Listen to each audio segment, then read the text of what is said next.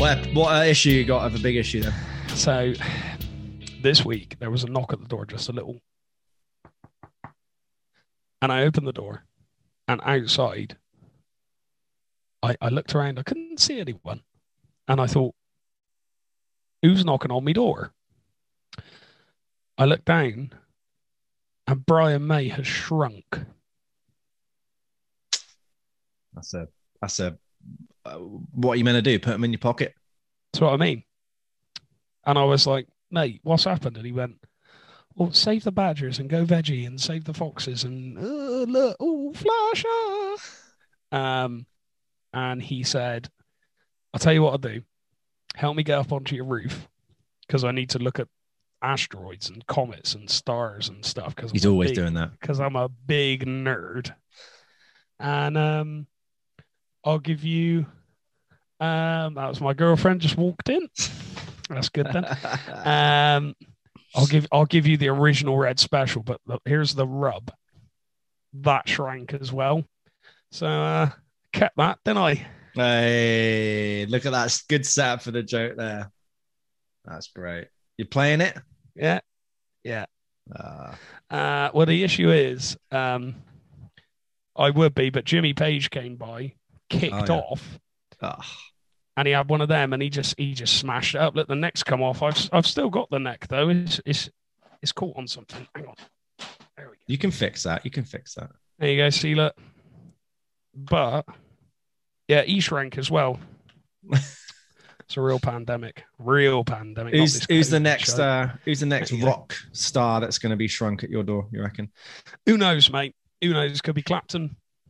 Could be Gilmore. Could be Robert Plant. Who knows? Who's got the guts to tell me? Who has, mate?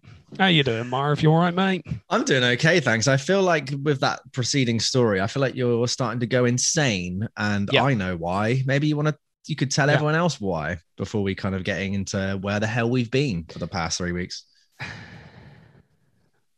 Yeah, so obviously we've been very, very busy, insane. I love it. Amazing. Back to it. Except for me this week, because my girlfriend's PCR test came back positive. And that means that by proxy, by default, I have to stay inside. Now, we've done lateral flow tests more or less every day this week, and every single one has come up negative. Every single one. I've done a PCR as well. That also came back negative. But obviously, as we understand with the rules in the United Kingdom currently, or in Great Britain specifically, drop the great. It's not that great at the moment. I've got to stay inside for 10 days. No choice. So I get released in 5 days now. Released. Yeah. I like that term. Released. I'm very, very bored. I'm so bored.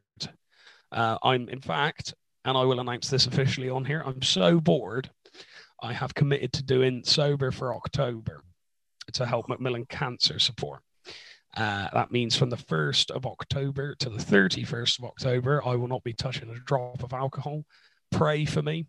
Help me out. But most importantly, anything you've got, donate it. There's no target. There's no, we must hit 15 grand. It's just me having to exist with sober thoughts for 31 days, give or take. It's basically Macmillan get money at my expense. And do you know what? I can't think of a better cause. So yes, if you have chance, give dangerously. I was going to say then. Give dangerously. I like that. Give just willy nilly. When they're really, really pissed up, then they can give out more money. That's what you got to do. Yeah. With reckless abandon, donate. But no, give generously. It's a very, very fantastic charity. The work they do is incredible. But yes, so I've been very, very bored. You've been playing gigs with my band without me. That is true. Which has torn me up a little bit. I'm kind of sat here looking at my guitars like, we're missing you in the van, bud. We're missing you in the van, know. There's a dynamic. No one else smokes, so there's no pit stops. The window ain't going down, not got that cool breeze, burping, all these flatulentness. Like, these funny jokes that we can't even say on the internet. You know what I mean? Nah, that's they it, just mate. keep us going. They're just too much. It's too much. You blur out the internet. But yeah, we have missed you shredding, missed the fun times. Yay. But it has been very nice, like we said, to be back gigging. I think it really started kicking off for us. Well, August, I would say. August was always looked on our calendar to be the busiest month. So things like organizing who's playing, because we use a couple of debt players, who's playing on what gigs, what the songs are, rehearsing, last minute rehearsals, last minute gig requests coming in. And it just, for me, it just consumes my life. And then it means that everything else seems to kind of fall by the wayside, or I have to kind of finagle everything, all the driving, getting back at like 5 in the morning, 4 or 5 in the morning. So especially this last couple of weeks here, it's like so many gigs. So yeah, this episode that we're going to do, I think it's been in the can for, I would say, a good couple of weeks, 2-3 weeks. I've had all my pages written out because I'm a nerd and I write so many pages. But we just literally haven't had time. We'd be like, right, let's do Thursday. And it's like, we need to do a rehearsal. And it's like, oh, do we? It's like, yeah, we do. And then that gets done. Then this gets done. Then it's too late. Or it's just like, it's, okay, this gig's come on through the Saturday. Mej, do you want to try and do it Sunday? We tried to do it, I think, last Sunday after doing 2 gigs in a row. Both of our voices, we had like 3 hours sleep, or I did 3-4 hours sleep to then get up and drive again. And like on Sunday, it was like, you're right, Mej. Do you want to skip podcast, mate? Because I think everyone's not going to understand what's going on. Yeah. So that is the rub of it. I've realized I need to smoke less when we're playing, because providing I'm released, touch wood, providing I'm released next Wednesday, what is it? Is it 6 gigs in a row next week? Thursday, Friday. We got Saturday, Thursday, Friday, Sunday, Saturday, no gig. Sunday, Monday, Tuesday. But obviously, the big one for us is that Tuesday is Edinburgh. We're gigging the night before. So we have to go from the gig the night before, finish at midnight, drive halfway up to Edinburgh, stop in Preston, I think, and then spend the night, then go all the way up, play the gig, stay overnight in Edinburgh. Then the next day, drive all the way back. And then the following day, so we had the day off, the drive back on the day off. The following day, we're in Wales. To be fair, so obviously when we do these shows, we map out our route and we make sure we know how long it is. You know, the chance of traffic and things like that. And I mean, usually most of our journeys are 2.5-3 hours long on the longest ones at the moment anyway. Yeah. And from our gig in Somerset to Preston, which is where we're going, it's about 3 hours 15. Happy to stop, obviously. We sit and chill, you know, at 4 o'clock in the morning looking at the Starbucks logo as she turns into like some sort of demon because you're hallucinating where you're so knackered. We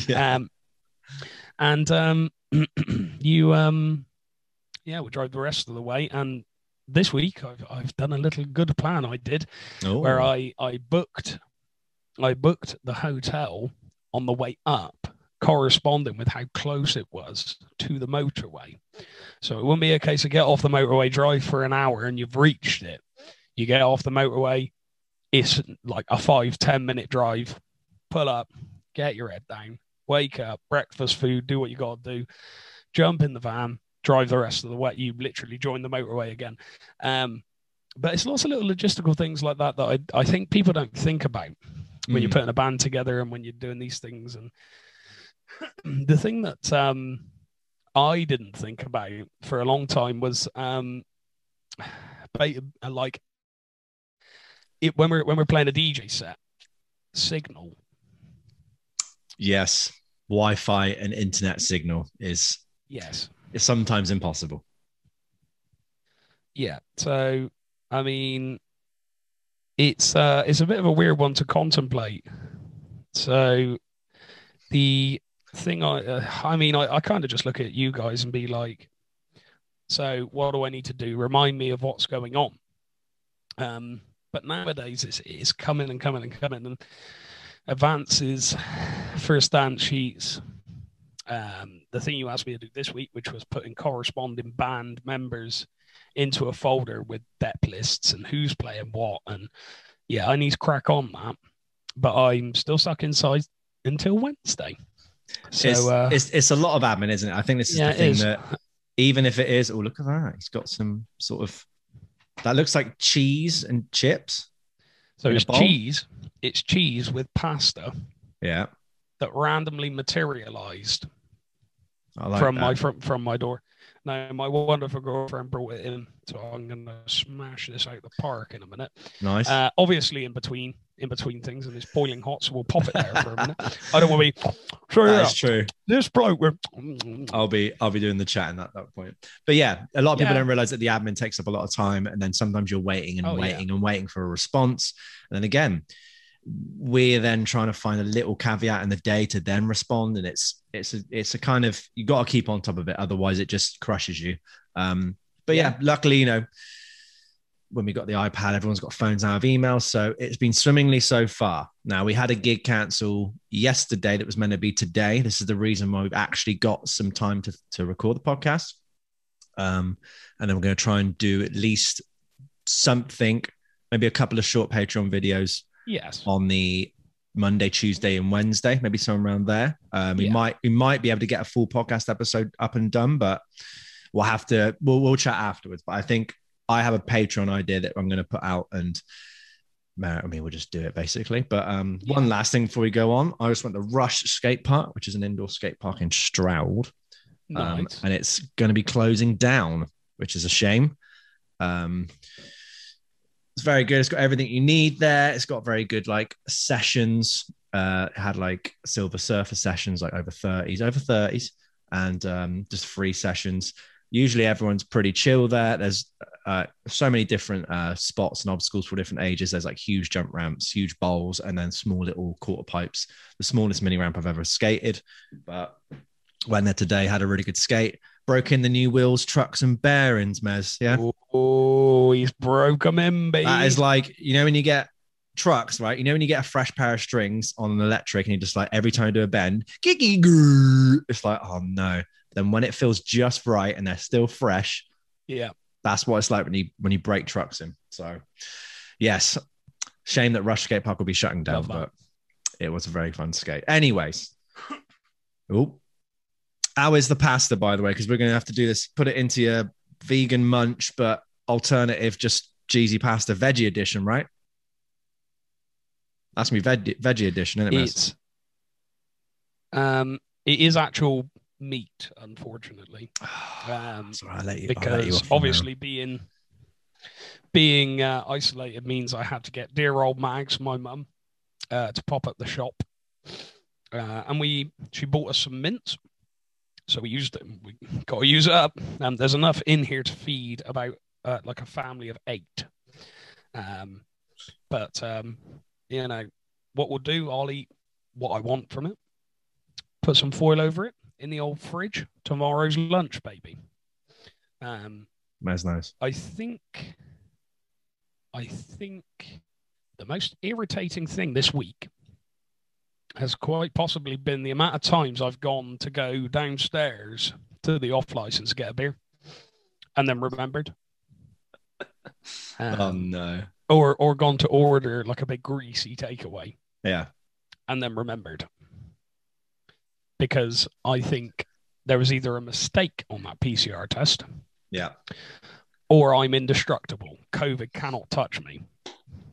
I prefer to think of the latter as more of a possibility than anything else. But you never know these days. You never know. But yeah, that's another thing as well. We've been trying to dodge people getting COVID and replacement, especially for all the function stuff. At the minute, we're without our vocalist because she has COVID. So we've been having to try and deal with getting in depths. We've currently got a singer that we used, I think, a few weeks ago from our agency. She's going to come down. Awesome singer, Gabriella. We always go Gabriella, even though she doesn't sound like that. Does an amazing Gabriella. job. And that's kind of the heart, trying to get the harmony of that, making sure everyone's all right. And then the second someone gets ill or has to isolate, it's who can do what? What can we do? Yeah. Yeah. That's the thing, isn't it, mate? I mean, any time I've ever made a joke about COVID on this podcast, obviously our singer's now got it. I want to make it very clear that it does not sound like a joke. It sounds very serious. When my girlfriend got her positive PCR, there was an element of me that was a little bit like, am I going to be all right? Is everything going to be okay here? My immune system, as I'm sure you know, is extremely strong. I never get ill. I never, ever get ill. And I can only assume that's due to the amount of abuse it's had over the years. You've worn it in good. I think that's what it is. Literally, mate. My immune system, when you get under a microscope, it's like 10 big blokes with anchor tattoos with mum underneath, like, ooh, COVID-19, come here, you big boy. And it just smashes it apart. Putting a whole knob of butter in a pint of Guinness. Yeah. That clip from the from Family Guy. Do you want cigarettes on that sandwich? What am I, a Mary? Of course I want cigarettes on that sandwich. Anyways, let's get into this bloody episode. It's been a bloody long while. It's going to be episode 3 of our Because It's series, and we're going to look at the guy who is number 1 on most verified artists of the world on Spotify. I think it's got about 80 million monthly listens, and that is just insane. It is everyone's Canadian favorite, Justin Bieber. Now, yes, it is. We've gone through, we've listened to every single album. We've listened to try and listen to every single song that we can. I listened to Despacito, and it still is Despacito. It still was everywhere at that time.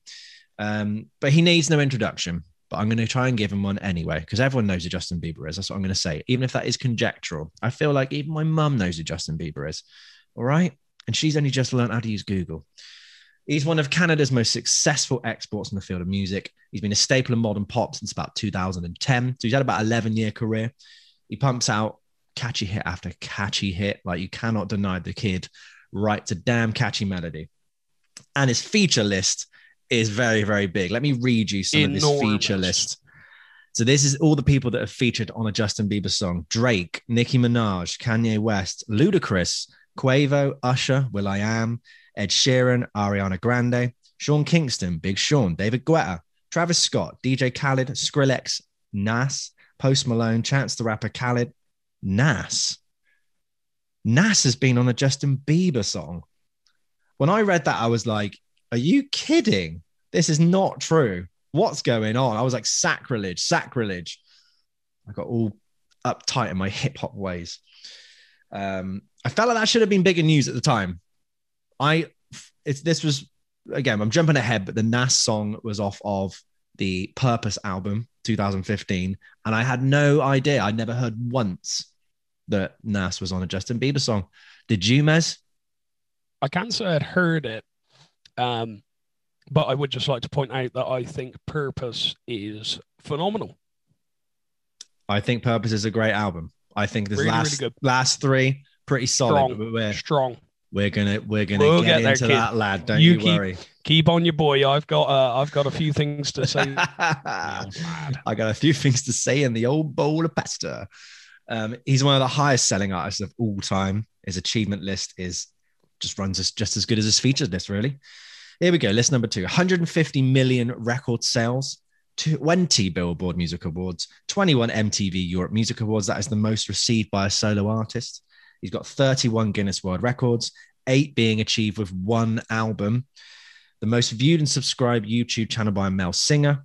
He has one of the biggest selling singles of all time in the US, and became the first male singer to top the charts with a Christmas album. Oh, that Christmas album. We will talk about the Christmas album. Don't you worry, little drummer boy. You can't pin this all down to the fact that it's like he's just a mainstreamed, cherry-picked, kind of sculpted, manufactured band. Like, there has to be talent there. Like, I'm sorry. You just have to have talent there.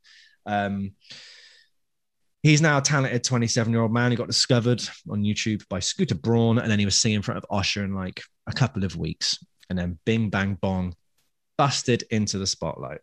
You stole my story there. Love that. See, always thinking, always that. But he gets so much hate. Do you know he does? He does. But yeah, no, I just wanted to kind of carry on with the Usher thing because it is in my notes as well, funnily enough. When I find it. When he finds it, everyone. When I find it. If you want more quality content like this, when Merritt tries to find his notes, eating pasta, and I just ramble on, please sign up to our Patreon. That's 50 ways. Oh no, I've been skating too much. Ways. I've been skateboarding too much. Patreon.com/50 ways podcast. That's 50. It's £3 a month. You get the full unedited episode a day early across before anyone else does. The little members of the public, we will say thank you very much on our episode. We will call you out. We will call you a legend. Merritt will call you a legend. We'll call a name for you. You can get all of our merch on our Etsy store. All the links will be down below. You're going to have a grand old time. We've got Patreon content. We've got all that stuff, right? And now I'm going to stop rambling. And now James is going to tell us all about Usher and all the things that he's going to do to make you gusher. I never want to hear you say that ever again. Usher, gonna make you gusher. Hanging lumpo. Before I begin, we haven't done messages as of yet. Okay. Speaking of Mr. Walton, there he is. I often am. He hasn't checked me this week. We're just having a nice chat, and I'm terrible because I keep forgetting to reply to you, Mr. Walton, so you'll have to slap me about for that. He says, I'd love to fact check you on some of those stories from the 60s and 70s, but unfortunately, not a lot of it was recorded and is mainly word of mouth, which I absolutely agree, mate. It usually is. And what is this in reference to? Sorry. We were talking about stories. I think it was to do with Pete Townsend smashing up guitars. Costing a lot of money. Yeah, it was. Yep. Yeah. No, I quite agree, Sam. And you also have to remember that obviously with these stories of word of mouth, it becomes almost like urban myths and legends, doesn't it? Do you know what I mean? Like, oh, you heard of our Dave? Yeah, he's backflipped over 7 buses. It's that sort of thing at that point, isn't it? Wait, is that a standing backflip with 7 buses, like long ways? Or is he on a motorbike, old ving, ving, ving? I'm going to leave that to your imagination. Nice. As for the cost of all the Who's equipment, I recall Daltrey saying they were breaking even or losing money in the early days. In trying to find a figure, I saw Pieces of Broken Guitar had an estimate of £14,000. Now, I get there's a story to it, and that adds value, but in today's money, would seem they destroyed a lot. And yeah, Sam, always wonderful hearing from you, mate. Absolutely cracking. But anyway, the point I wanted to get on to, I'm moving the pasta ball. He's bloody moving the past. This must be a good point. So, when I was a young musician, when I was just a lad, when I was just starting out in college, despite all the many differences a lot of the bands had with each other, a lot of the musicians, oh, I prefer this genre. Well, I like that. Well, this, la, la, la, la, la. You know, of all the many differences, there was always one common enemy. And I was Justin Bieber. Wow, okay. Always Justin Bieber. Not, you know, due not only to the fact that it was pop, and obviously when you're young, you go, oh, pop. Yeah. It's just rubbish, isn't it? 4/4. Oh, look at me. C major, A minor, F, G, O, D major. Oh. And most of the group were into metal. But his public outrages, his issues meant that he was a viable target to aim our dislike towards. Now, in reality, from what I could see, he was given way too much in terms of fame, money, responsibility when he was way too young. My view on him now, grand musician. Absolutely grand. Pumps out bangers. Now, could this be the result of change of a friendship group? Could it be the fact that I joined a function band and I was forced to play pop? Meaning that I appreciate the content all the more. Could it be any of those things? I honestly think that I've always loved pop. It's just a case of, you know, whether or not I'm going to admit it to myself or not. Because Queen's a lot of thing, but Queen is not brutal. Queen's just great. I love Queen. So maybe that's the thing here. But yeah. And it was interesting to do this because I remember getting to his second album. And the first track, Marv, it brought back a lot of memories. As soon as I heard the din, din, din, din, I was just like, oh, no. What were you thinking at that time? I was thinking, who would fill my boots the best in this podcast?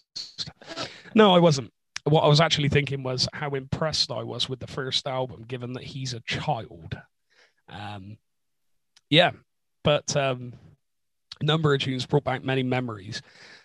But yeah, Marv, I mean, it's what did you think of him when he was first out and about? Did you sort of just say, he exists, I'll allow it, or did you go, no, I hate him, he's horrible? Oh, the Beatles. Oh, I love the Beatles. Oh, the Beatles. Peppers. Oh, John Frusciante. Oh. Or did you go, I love him, I must own everything that he does. Oh my God, he's better than the Beatles and the Red Hot Chili Peppers and John Frusciante put together. I don't know why I'm so like whiny and then so like, I don't know what that other one was called, besotted. But I'll take that. Guttural. I'll take that because I'm both these things, you see, apparently. Yes, I remember seeing the Beatles haircut and being like, oh, that's just the Beatles haircut. What's he doing? Oh, this is just an all marketing ploy. But like everyone else in the entire world, I heard Baby. And I was like, that's annoying. I don't want to hear that. And then continue that everywhere you go, you hear Baby all the time. So I was very annoyed at Justin Bieber at the start and thought nothing of him. Pre-uni, so pre-2013, I was just like, all pop stars are just manufactured. They can't sing. All their music's rubbish. There's no nourishment there. It's like fast food. But, you know, I watched some of his YouTube videos as a little wonder kid, and I was impressed because I was like, he's singing, he's playing guitar, he's playing piano. I mean, I can't knock that. It did help me to change my perception of pop artists as kind of fake. Moved to university. Again, topic of Justin Bieber never got spoken until Sorry came out, 2015. And then everyone was bumping Sorry. Everyone was bumping Love Yourself. What Do You Mean? Where Are You Now? And I was like, this is good. I like this. Because I think I was exploring music more, exploring myself and BIM. And just getting into more pop and more jazz and everything else. And I was like, this is a banger. I like this. This melody's great. The sounds, the textures, all very, very good. And then life went on, uni finished. Justin Bieber again. Didn't hear of him. Very, very sporadic. And then Yummy came out. And initially I was like, this is dumb. Yummy is dumb in like the bad sense of dumb. But now I'm like, Yummy's pretty cool. I like the sound of it. I just like the sound of the song. But I mean, yeah, you got that yummy, yummy, yummy, yummy, yummy, yummy, yum. Can you imagine him writing that down, being like, hey guys, got this like hook, you've got that, and he's like just saying it. Do you know what I prefer it to? What's that then? He can come today. He can come today. Nice little throwback. Love that. Throwback to what, last episode? That is true. Our friend O'Sheen listened to that and he was like, what was going on? He couldn't believe that Ray Manzarek album. So funny. I'm still on the Peaches hype, by the way. This is one of Justin Bieber's last few singles. Still on that hype. So that's my history of Justin Bieber, basically. And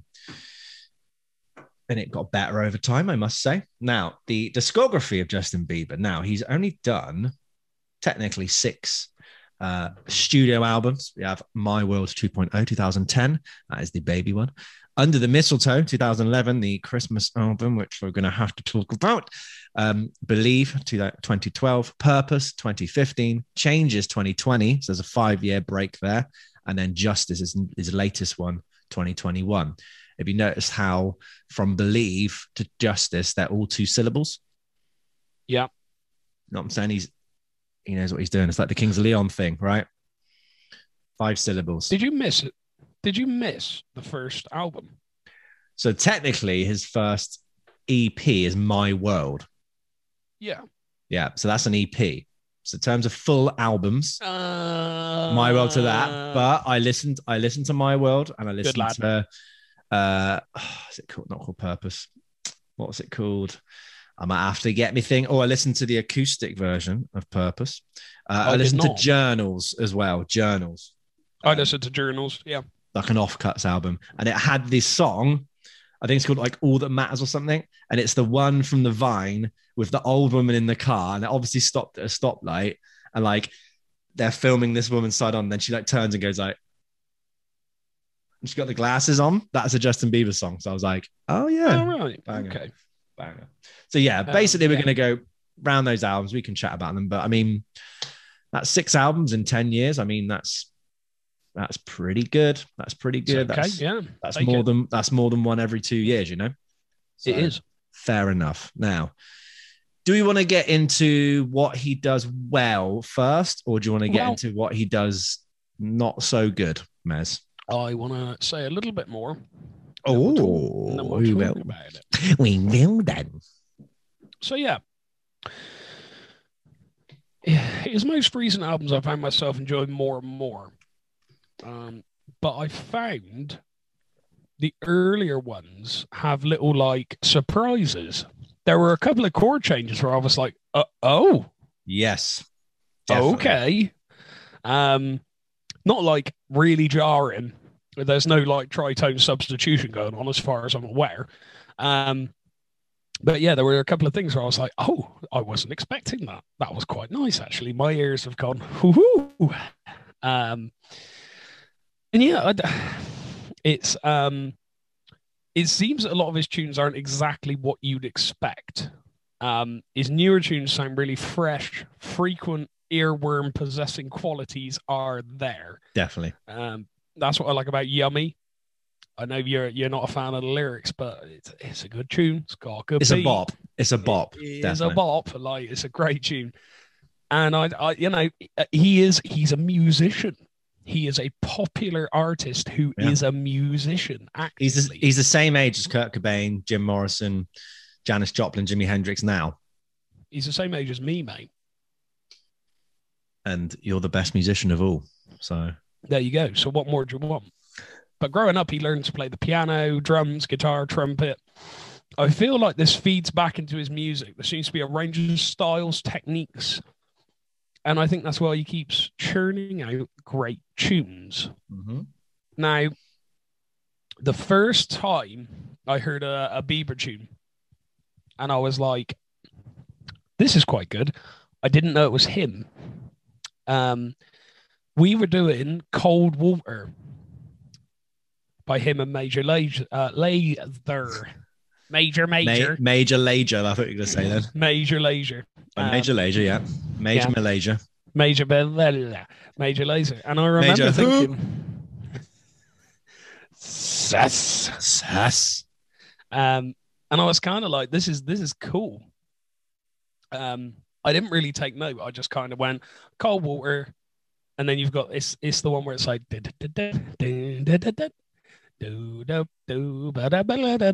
it? It's that one with that guitar line. It's the one with the fiddly guitar bit at the end. The Hendrix. Yeah. And I remember thinking like, this is really cool. And then someone said like, oh, I don't feel like this is working, or I don't know if this will be very popular or whatever. And I was gutted. I was like, but this is a banger. And then I was like, it's Justin Bieber. That's really weird. And ever since then, I've just, again, I think that's part of the whole. Now I think he's great. Now I think he does good tunes, you know. And that's why you should never.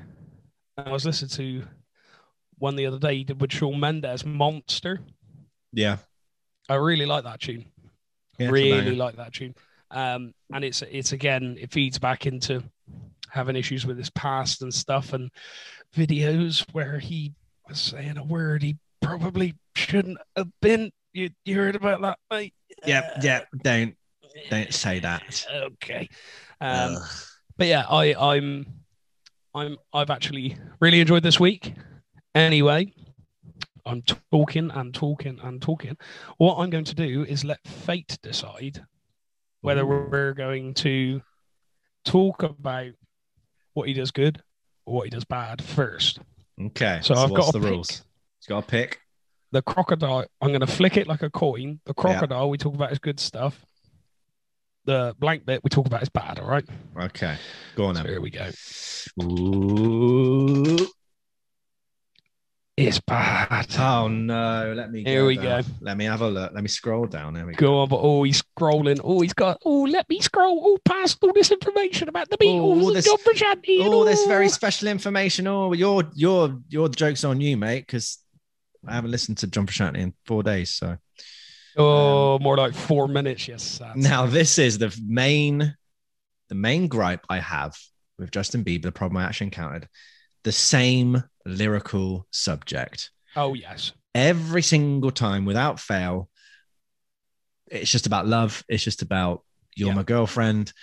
It's directed towards a girl and how can we get better at love? How can we do this? Talking to you about the love he feels to you and all of the possible scenarios.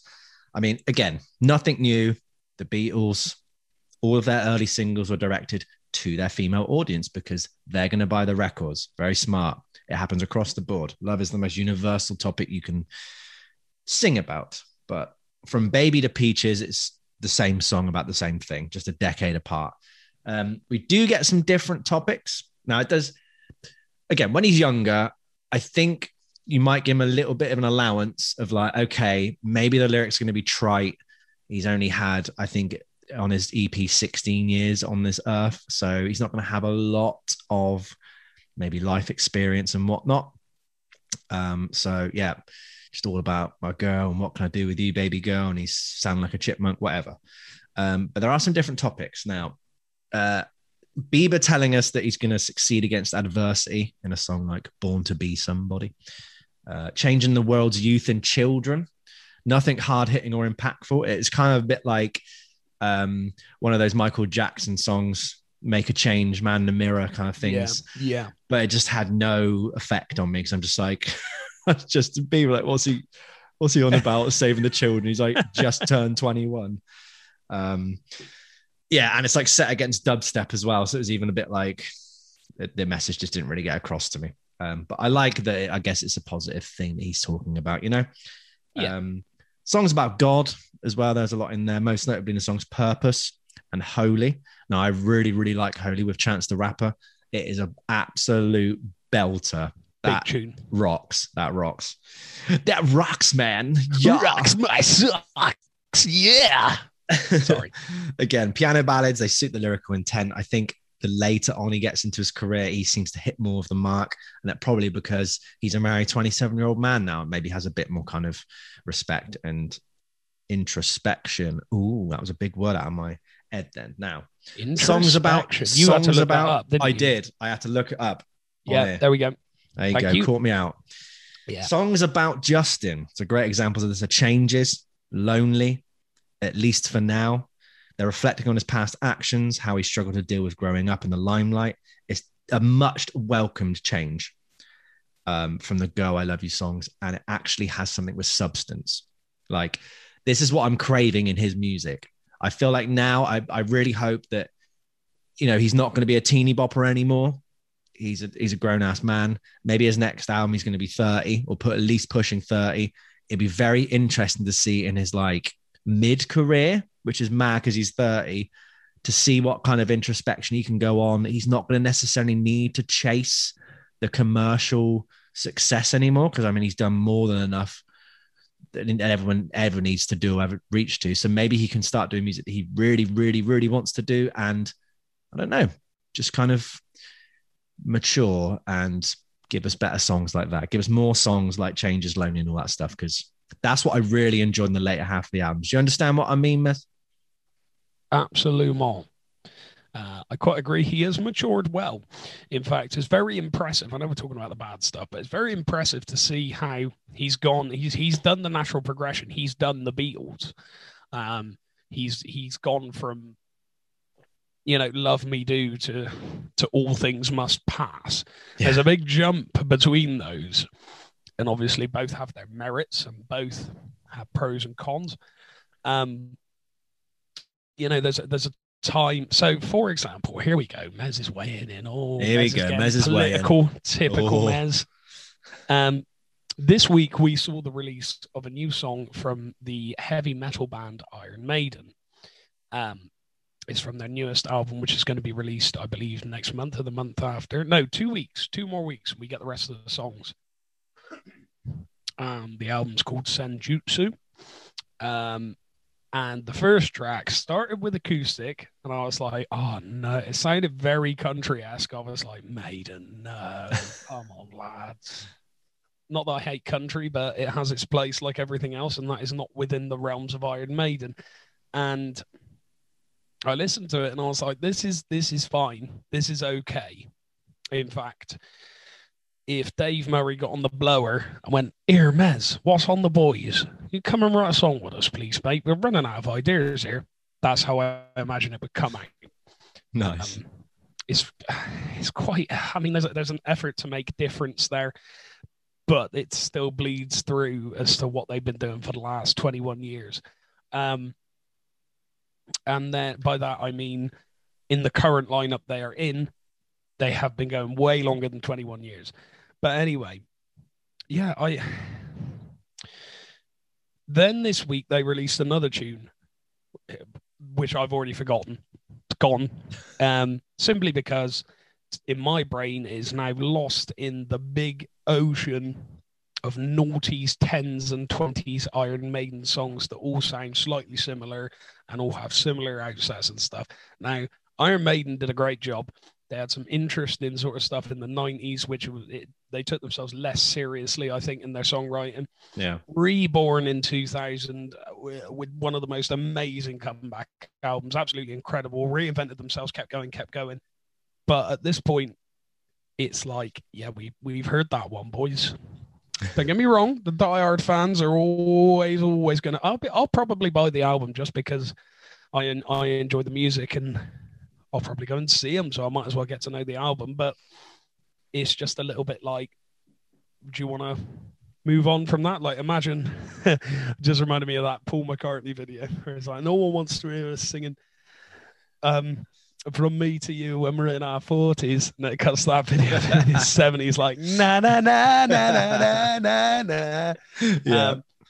No, if he was still pumping out music like that, he'd probably be lost to time now. And I feel like Justin also took that wonderful step of maturing, moving with the times. And now whenever I hear a new Bieber track, I'm like, this sounds fresh. This sounds good. Yeah. And I feel because he's worked with so many people and he's been mentored by quite a few, proper top high grade industry professionals, he's now at a point where he's got a bit of everything. He's used to how that person does stuff, and he's going to write this tune, and you know what I mean? So that's kind of my 2 cents on the issue. Like, Baby, I don't... 10 years ago, 17-year-old Mez would have beat up 27-year-old Mez for saying this, but I don't hate it anymore. It's just a song. And he's moved on from that, and I respect him for that. Absolutely. I almost feel like we're going to see some sort of rock resurgence with him, because obviously we've got Greta Van Fleet, haven't we? We do, yeah. Everyone's sort of going, oh, they sound just like Led Zeppelin. Oh, isn't that funny? Oh, let me think. Oh, they probably make quite a bit of money from doing that. And I don't know. Also, Justin cites his main influences as being the Beatles. Michael Jackson's in there as well, who was obviously the king of pop, but had a lot of rock elements in there. Indeed. So I think there might be a little resurgence of rock at some point, but not too much. The lads still gotta pay for all them houses and them cars. You know what I mean? Wow, this moves on swiftly to my point of what he does very well, being a very, very big guitar supporter. Yeah, there is so much guitar in Justin Bieber's music that I was just shocked. I didn't realize how much he flown the flag for guitar music. It's so good to hear in popular music. It's just been, for so long, it's been lost. Yeah. And now, me and Marv are both big fans of Rick Beato.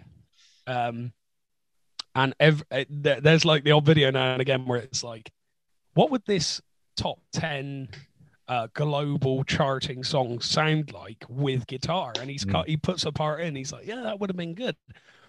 And yeah, I kind of feel that. There's not a lot in the way of guitar entering the top 10s these days, even for the UK, not just global. So yeah, Bieber he flies the flag high on that one, and it's so refreshing to hear. So refreshing to hear. It's lovely. It's so nice. And again, the whole guitars are just being forgotten about catchphrase. It seems very solid and true. Now, I'd argue it's not.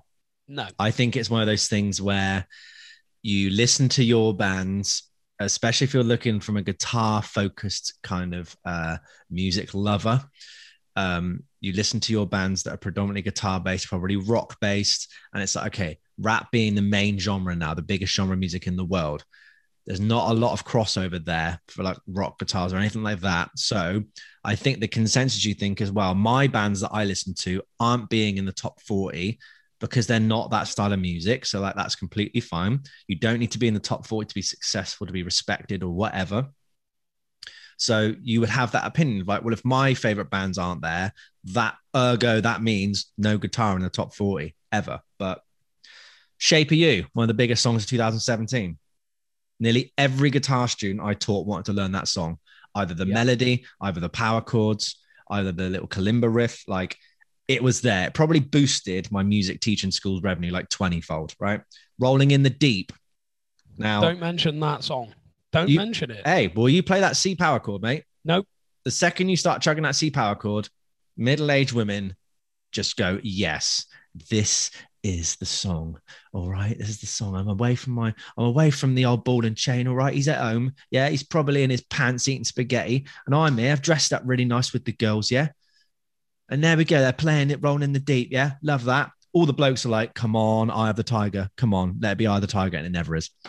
So there you go. But mate, come on, you love that song. Merritt loves this song. I'm going to tell a little story. Oh, go on then.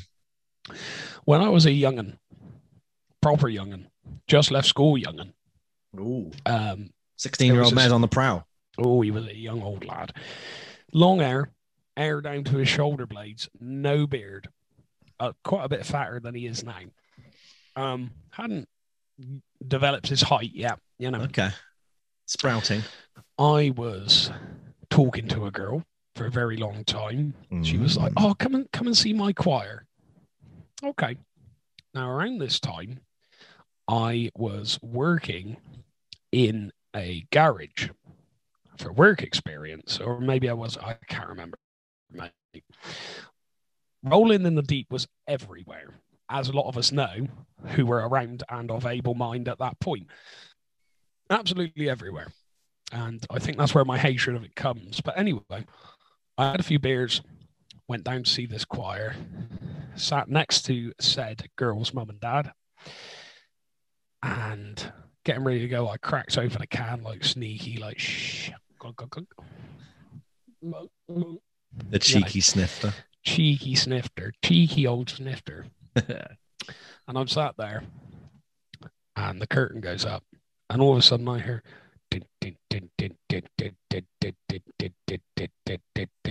there's it, and I was just like, no.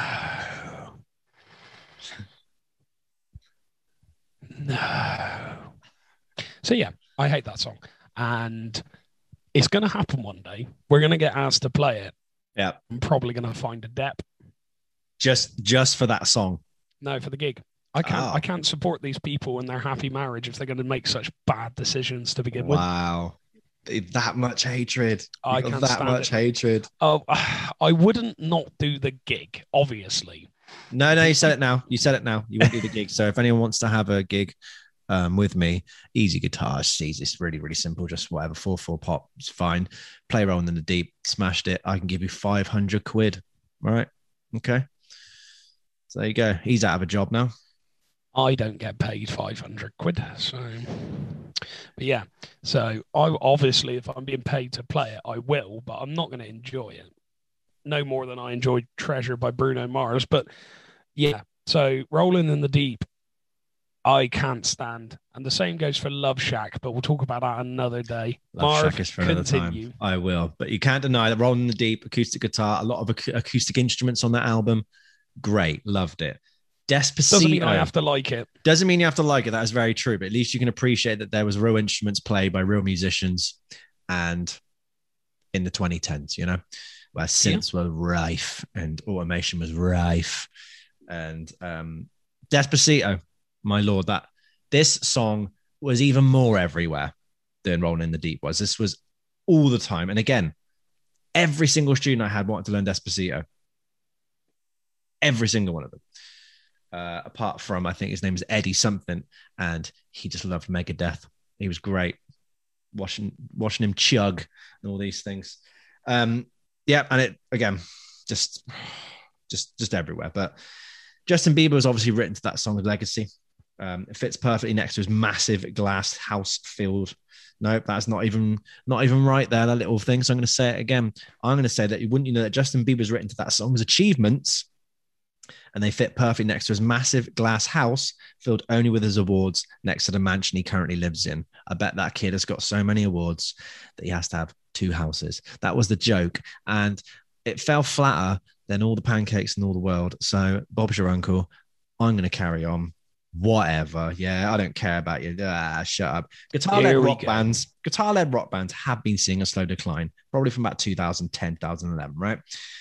But guitar has kept in the pop tunes 2010s, and the massive 80s influence, which I think you were kind of getting onto, is creeping in now. And we can hear that in a lot of songs. Bieber's songs, Hold On, Anyone, like big songs by him right now, pretty much ripped off from 80s songs. Very chorus laden effects. And I mean, I'm a fan of it. And the fact that I was like, Bieber really, you know, being a guitar player himself, he's keeping guitar in there. He is the barometer of what pop music is. So if he's got guitar in his music, everyone else is putting guitar in their music. I mean, it's a shame that the first instance of guitar that we hear is a fake one on Baby. And it's like a really weird riff. Like I actually listened to it like quite high up in my headphones. I was like, it isn't just like dung, dung for every one. There's like weird little bits where you're like, it almost sounds like they've just kind of played it in quick, and then there's a couple of notes kind of stray. For such a big song, it was very strange. But yeah, the guitar's by his side a lot of the time, providing many functions. We're not going to talk about Baby. We kind of have to, but I don't want to go into depth with that song. It was everywhere. They're bowling. Drake's in the back laughing, no beard. And then he's just spinning around New York or something like that, chilling. Baby. He's got friends that I'd die for. So I think Baby doesn't really need to be discussed because everybody knows it. Everybody knows how it goes. Everybody, you know, it's just a well-known pop tune that obliterated us all.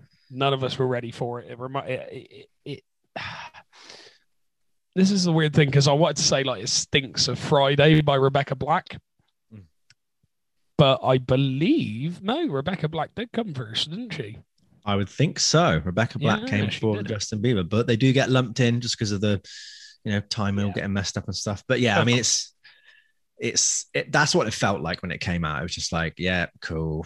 See you later. Another one, yeah. Another one. And these two like child stars, I feel like they birthed that whole thing that plagues the dark corners of YouTube these days, where it's like a child who's 10 has amazing production and the song's written and it's played well and it's this and it's that. Those two kicked off this culture of it, and it's incredible to think that it's still going on today. And when I say like YouTube videos, I'm talking like millions of views, millions upon millions, where people have gone, look at this, it's crap. And you know what? I wouldn't care. I would not care if I put up my album and everyone went, look at this, it's crap, look at this, it's crap. And I'm making lot of money. A lot of spawn dooley, you might say. Then at that point, I'd just be like, well, I don't care what you think. Here's my second one. Go and tell everyone how crap it is for me, won't you? Oh, yeah. And then you get Mason Ramsey, who's the little yodeling Walmart kid, which we always bump in the van. Twang. Yeah. Everyone, please listen to Twang by Mason Ramsey. It's amazing. I'm going to make a note now to link it down below. Link it 5 times. I think that will solidify what needs to be done. It is a banger. It's a banger. God. But hey, let's look at the guitars then, Justin Bieber's songs. Let's look at the ballad style ones. Now, when he uses an acoustic guitar in his ballad songs, they're found strumming open chords. They're just providing a bed. So there's nothing flashy or fancy or nuanced. It's just sturdy. It's just there. It's kind of in the background, especially early on. Only heard in his early output, and the guitar graduates to more impressive playing, I must say. Our first instances in the song Favorite Girl, playing nice strummed open chords of Pop's favorite 4 chords, C, E minor, G, and D. Of course it bloody is.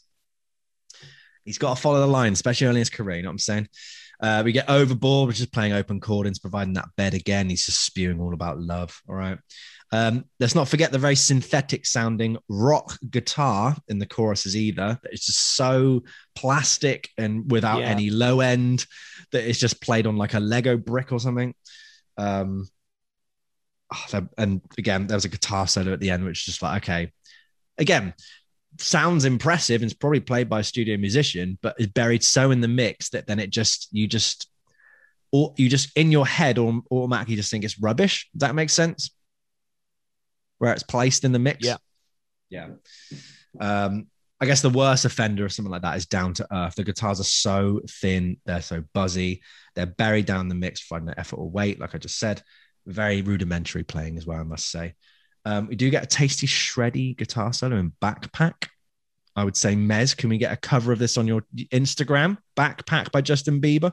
A little request. A little old request. I want to hear that. Backpack, all right, Justin Bieber. Down, for God's sake.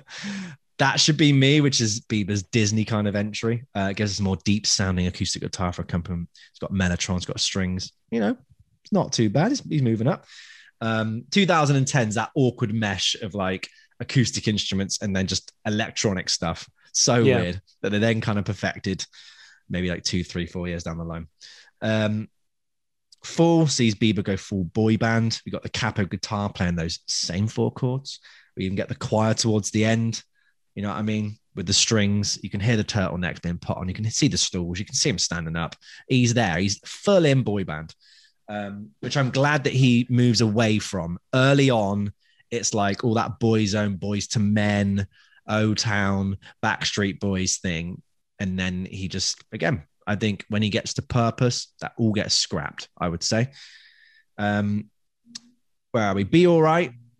It kind of bridges the gap between his pop and his R&B guitars. This is a really good place to start. Be All Right. Imagine Fast Car by Tracy Chapman, but with like an extra guitar playing like little fills. And that's what I like. That's what I was impressed to hear. All these little tiny little fills. You're like, that's cool. Especially on the acoustic album of Believe. There's some very tasty, fast acoustic guitar playing and nice voicings where you're just like, this is cool. I like this. Instead of all the Euro pop that you kind of get. The neo soul R&B stylings of guitar. Catching Feelings is the first time really that you kind of see the respect the acoustic guitar gets. It's like, right, we need to actually make this a good guitar part. So just imagine the song As by Stevie Wonder. And that's kind of what you're getting. It's strong, it's confident, it's paired with a chord progression that Bieber's demographic is unaware of how impressive it is. And again, just listen to his last 2 albums, Changes and Justice. It's the primary focus in songs like That's What Love Is, Changes. 2 mature ballads showing excellent playing, great chord progressions with tension and release, silky neo-soul tones and ETA and All Around Me, avoiding just a bog standard open chord slug. And it just provides texture, taste, and earwormy guitar playing that you'd want to sit down and figure out. You know what I mean? Where it's like, that's an interesting extension. I want to get that sound. I want to copy that. And I'm glad that it's like guitar is with the person who is number 1 in the world in terms of Spotify and is huge. Because when people say, oh, guitar's dead, oh, you know, blah, blah, no student's going to pick up guitar. I'm like, I think Justin Bieber is actually helping us all out. And I'm glad of it. Machine Gun Kelly is also doing the same thing, but I feel like Machine Gun Kelly gets all the hate because it's too derivative Whereas Justin Bieber, I think, is actually pushing what guitar should sound like in modern pop rather than what rock guitar was 20 years ago. Yeah. Yeah. Yeah. He Absolutely. likes that. Absolutely. I agree with that, Marv. Anything to add, kid? Machine Gun Kelly. Not happy with you, son. Not happy at all. He's coming down Bristol for a coffee when you've finished your quarantine. No, he's not even getting the invite. Not happy with him, Marv. Not happy with him, kid. Not good. Not good. No. He's got to convince me otherwise. But if he doesn't want to, I mean, that's on him. That is on him. But, that is true. That is true. Yeah, whatever. No, obviously I'm joking. Biebs does do that extremely well. He integrates guitar in such a way that it is like a guitar part. It is like, I could believe that you wrote this guitar part. You came up with it and went, let's write the song around that. I really like that. And that's really cool to hear. It's something that doesn't really exist at this very moment in time, certainly not on the scale that Justin does it. And that's impressive. It's nice to hear. And like you say, you always get, as much as I don't like saying it, people of my ilk going, guitar music's on the way out. Like Dave from the Stag and Hounds across the road, he's always saying that. Oh, no, I'll tell you a good band. UFO, they're a good band. They came out a little while ago, but, you know. And I appreciate a lot of old music. Most of this podcast has been me and you sat here talking about guys who are dead. And I know. No, I respect the people for hanging around. But we're music appreciators as well as musicians.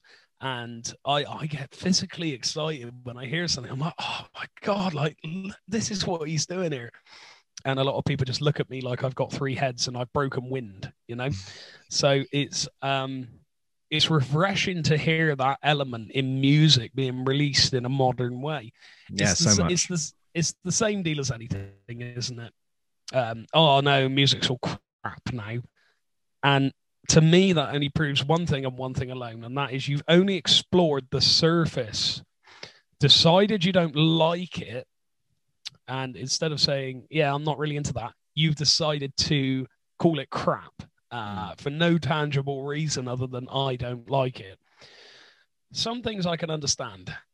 Black metal is not for me, and there's a number of reasons behind it, but it's somebody's art, and I'm not going to shit on that. You know, so I think it's important to know your context, our mission statement as always.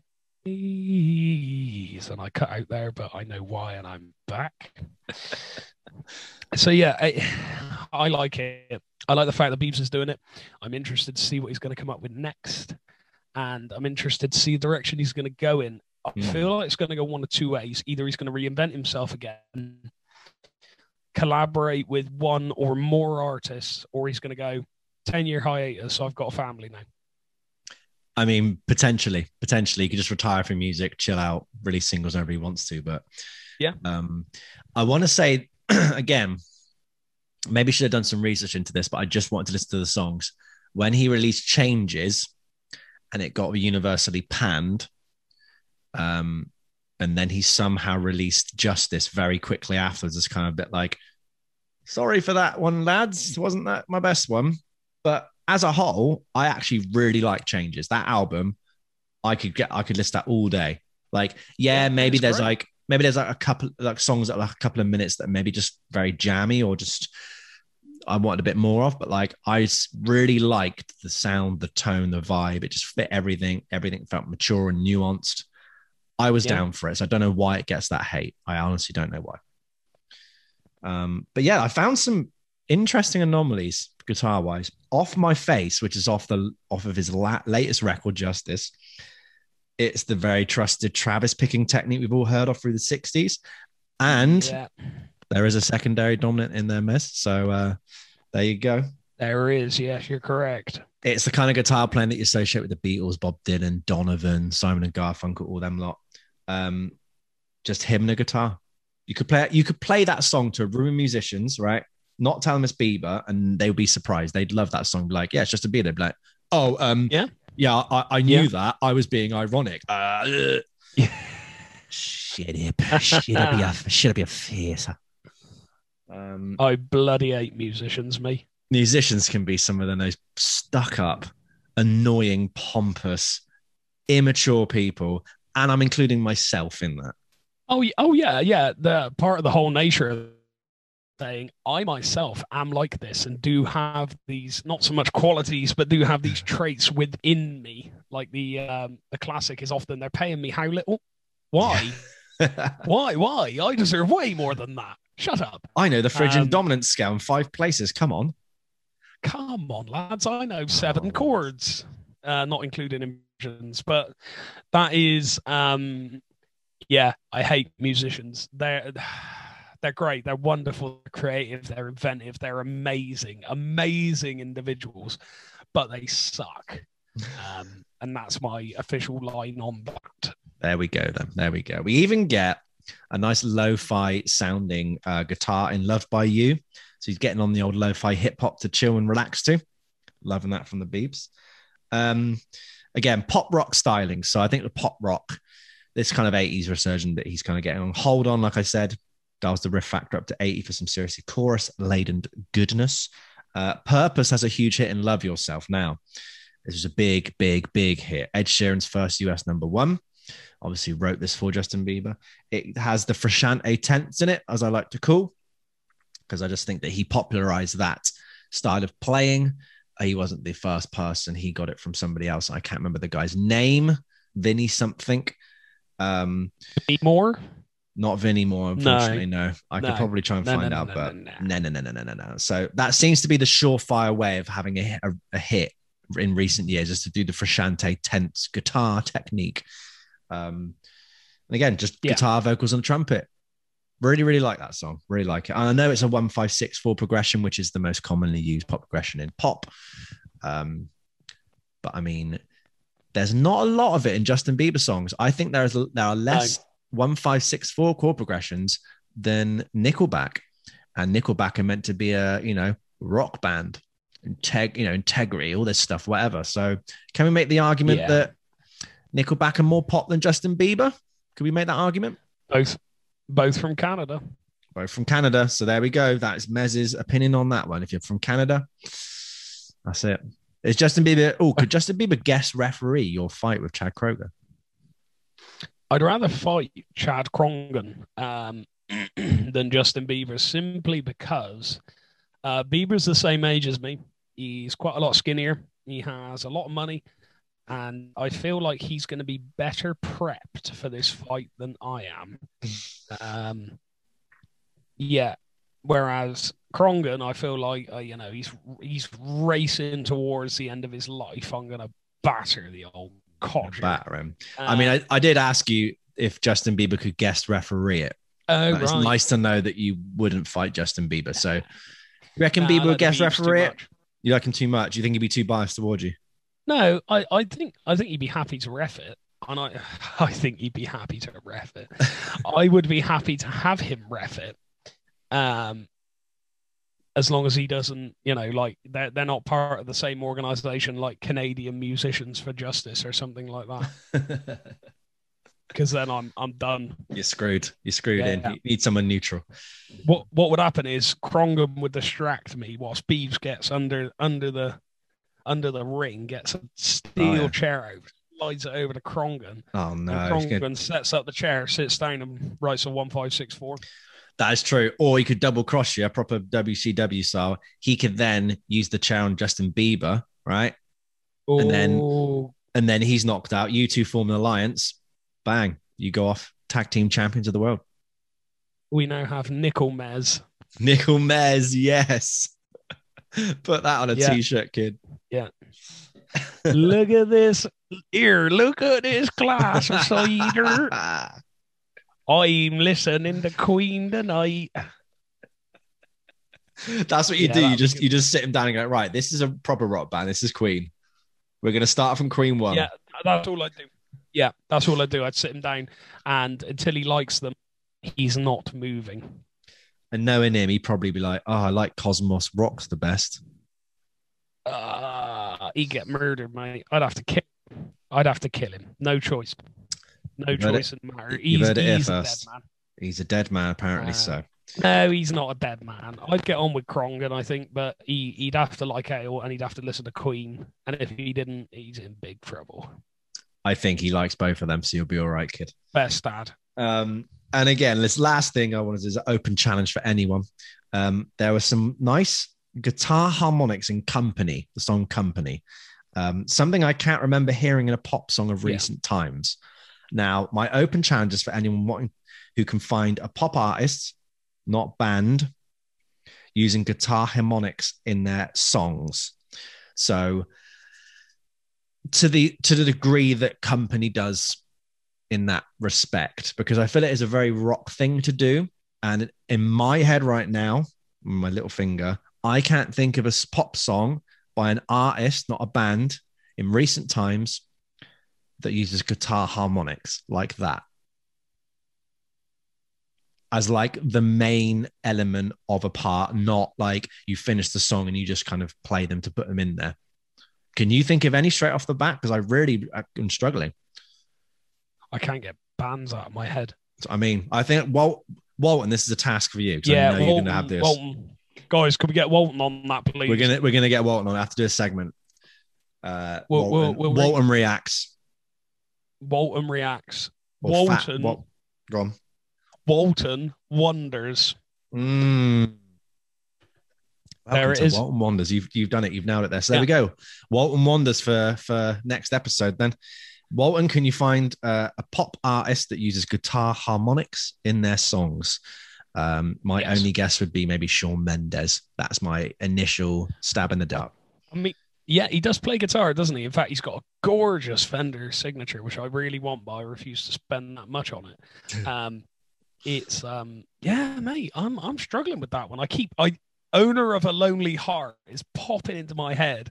Now, not only is that the 80s, which is like 40 years ago at this point, it's also a band which he does use harmonics in the chorus. He does like a bling, ding, ding, ding. It is there. And for people that sorry to cut you out, Mez, but I'm going to do it anyway. Go on, for people that do not know what we're talking about, a guitar harmonic. Obviously, when you play a guitar, you fret down on the string and it produces a note. What you can do at certain places on the guitar is just put your finger over the top and then pluck the string or strings, and it kind of makes like a little chimey kind of sound. It's quite nice and cute sounding.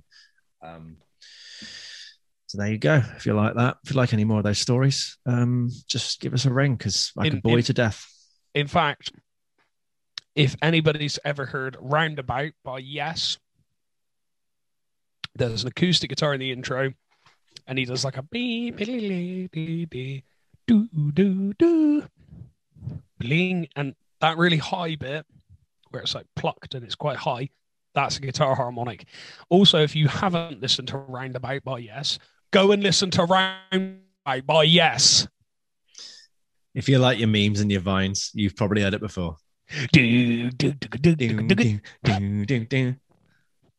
Oh no. That's for you, mate. Luckily, that was very, very quiet. So there we go then. Mez, would you like to go on another thing that Bieber does well? Or would you want to go for what Bieber does? Crap. So I think we covered what he's done bad quite well. So I'd actually like to have a crack at what he's done well, to be honest with you. I mean, yeah, I think he collaborates well. Oh, he does. To be honest with you. We've got exactly the same points. I love this. Yeah, exactly. So I've got a bit, I don't know if I'll read all that. We'll see. So on April 17th, 2017, Puerto Rican singers Luis Fonsi and Daddy Yankee, now you may know those names, but they released a remix of their song Despacito featuring Justin Bieber. It was the first song by Bieber in which he sings in Spanish. Are you aware of that, Marv? I am aware of that indeed. Yes. So obviously, as we know, it became an enormous success. It broke major chart records around the world. The song reached #1 in the US and joined the Macarena as the only English songs to reach number one on the Billboard Hot 100. Wow, that's insane. I find that very interesting. Interesting to know. I thought Last Ketchup reached number one as well. Do you remember that, Marv? I do remember Last Ketchup. I think I talked about that on the Owen Quigg episode. Yes, you did. Singing competition albums. Yes, because I was reading an article the other day which the lyrics could be seen in a way as satanic, believe it or not. Yes. If you weird. Yeah, very strange. But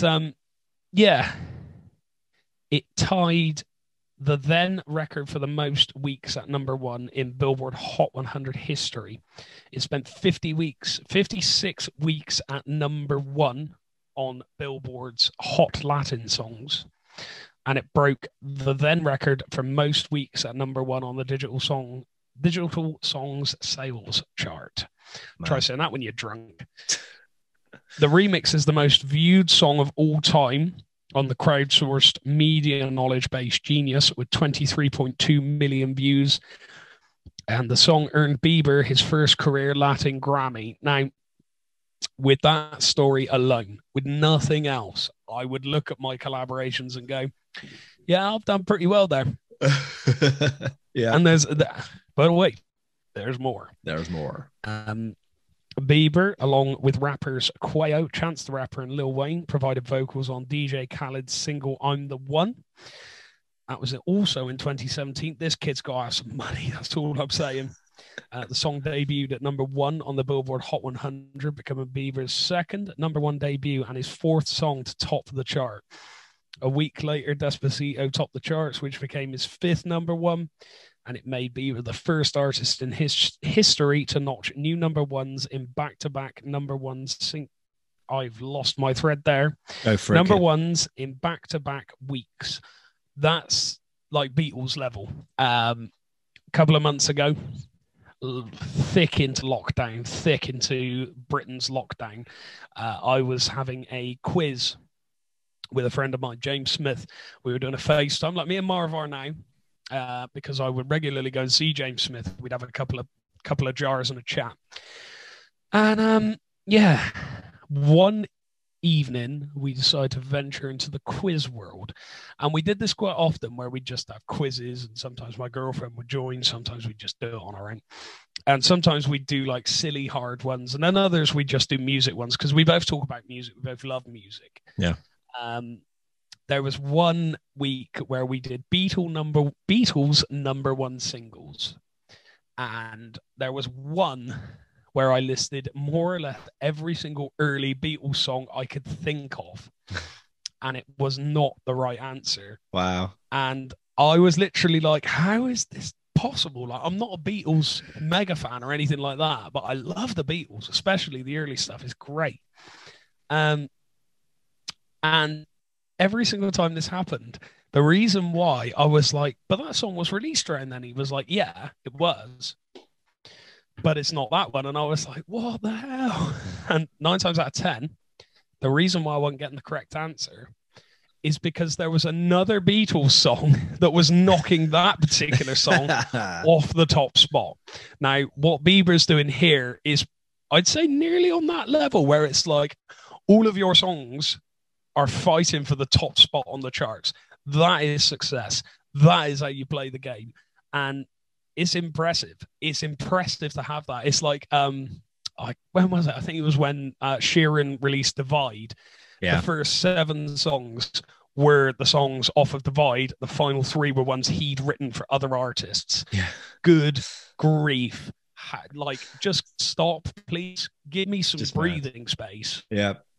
But I can see all the people being like, well, it's not that impressive because the Beatles had talent and the Beatles didn't have this and this and this, and insert whatever kind of thing they're going to excuse themselves for whatever. And it's like, no, like, I'm sorry, if the Beatles came out today and then they had all these hits and stuff, people would be like, oh, they're a manufactured group, all these things. Oh, yeah. You know, oh, the Beatles didn't need Pro Tools. It's like the Beatles didn't have Pro Tools. I bet if the Beatles had Pro Tools, they'd probably be using it. Like, just all those annoying things. Like, this is the point. Just Sorry, annoying. mate. No. That's pretty much it. That's pretty much it. I was going to say it defies the myth or demystifies the myth of like, oh, if you're a manufactured pop star, you're just going to automatically have all these achievements and success. No, Ed Sheeran and Justin Bieber, if we isolate those two, they've worked very, very hard and written great songs and rewritten songs and scrapped things and then done it again to make sure they got hits. That is it. Yeah, absolutely. And I mean, I'm never ever going to sit and go, the White Album, what should I compare to that? Divide. Never going to happen. Okay. Yeah. Lennon McCartney. Jesus Christ. I don't need to say any more. I don't need to tell you anymore. We do this every episode now where I basically fanboy over the Beatles to the biggest fanboy of the Beatles in the Southwest.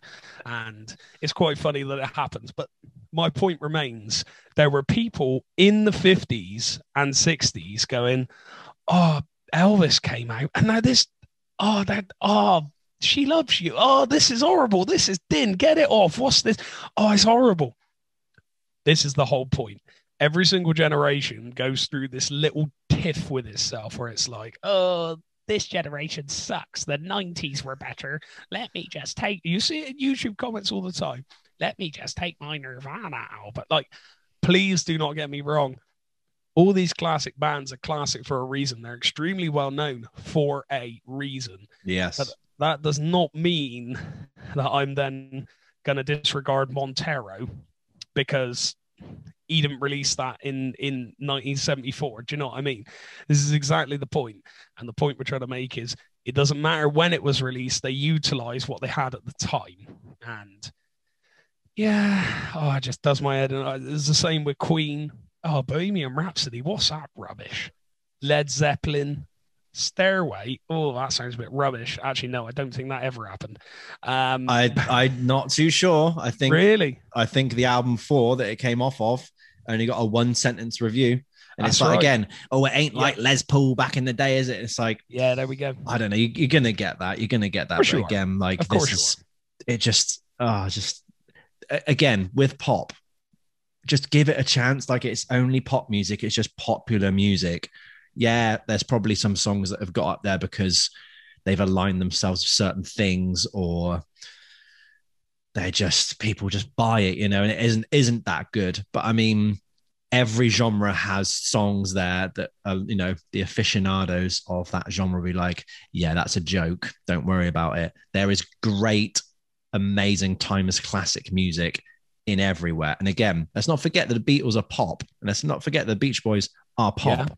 They were pop. They were the Justin Biebers and the Ed Sheerans and the BTSs of their day. So don't try and rose tint it.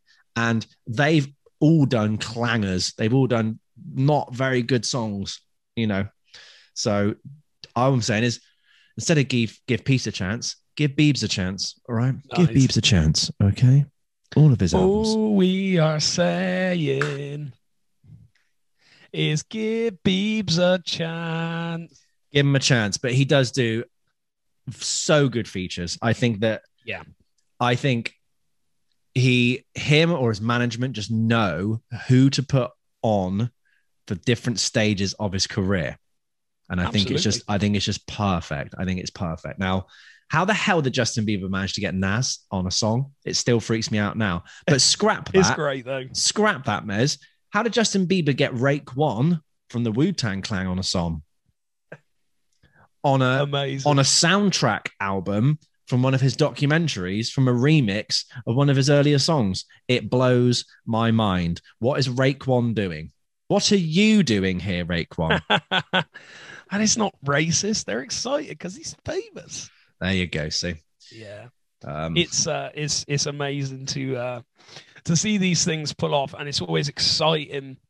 I mean, when you see two celebrities who kind of know each other, and it's almost like, to me, when I see like a Facebook or an Instagram post or a photo in a magazine where there's like two people like the unlikely friendship of Brian May and Tony Iommi. Mm. Every time I see a photo, like they wish each other happy birthday over social media. Come on. Whenever I see that, it's like two of my best mates have gotten together and been like, yeah, we'll have a friendship behind his back. And I walk in on them and I'm like, oh, you two know each other. oh, yeah, yeah. oh, yeah. And it warms my heart. And this is the whole point. To me, collaborations are in the similar ilk of bands. Um, you often get in bands, this is not the case with Dire Straits. You often get in bands, a number of people come together to become greater than the sum of their parts. Now, I say this is not the case for Dire Straits because Mark Knopfler wrote everything, bar 3 songs, I believe it was in the end. So, yeah, but that's the point, isn't it? You're utilizing your skill. You know, if I wanted to get a co-writer and I wanted to sell millions, I ring Ed Sheeran. If I wanted it to sound really smooth, I'd get T-Pain. Do you know what I mean? There's multiple different levels. If I wanted to be cool as fucking anything, I'd hire T-Pain, to be honest with you. Okay, so you got smooth and cool with T-Pain. T-Pain is just the best. But Ed Sheeran just is to be successful, right? Yeah. Okay. Yeah, Ed Sheeran. He's a little ginger. Go away, mate. What are you doing being that famous? Go on, go back home to bloody Stoker, happily on the wold or whatever it is you're from. Mez Sheeran, yeah. Mez Sheeran. I'd work. be in his band. He needs to put a band together so I can join it. No, that's your Ed Sheeran tribute act name. Mez Sheeran. Mez I'd have Sheeran. to shave me beard. I don't want to do that. No, that's the whole point. You don't have to shave the beard. You'd 'Cause work this in. You'd work. See, a little Can I wear bit this of Mez. T-shirt as well? I mean, I'll let you off for the first couple of gigs. You can wear a T-shirt, but as manager, you know, you have to just sing the songs. No, this innuendo stuff. When your legs don't work, like you and all this fanny and nonsense about. I don't want that. I don't quite know what you mean by that, mate. What you nonsense about? I've called you a nonce now, and I was actually this is a family show, and I'm not a nonce. What's going on? You can't do that. I've dropped a minute, so I'm going to divert straight into Justin Bieber. Whoa, hold up. You've not dropped me in anything. I am not a nonce.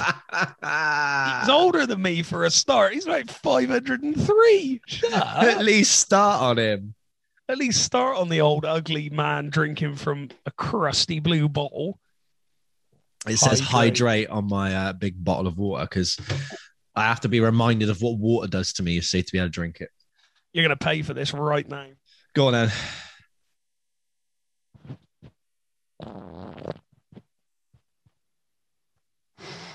There you go.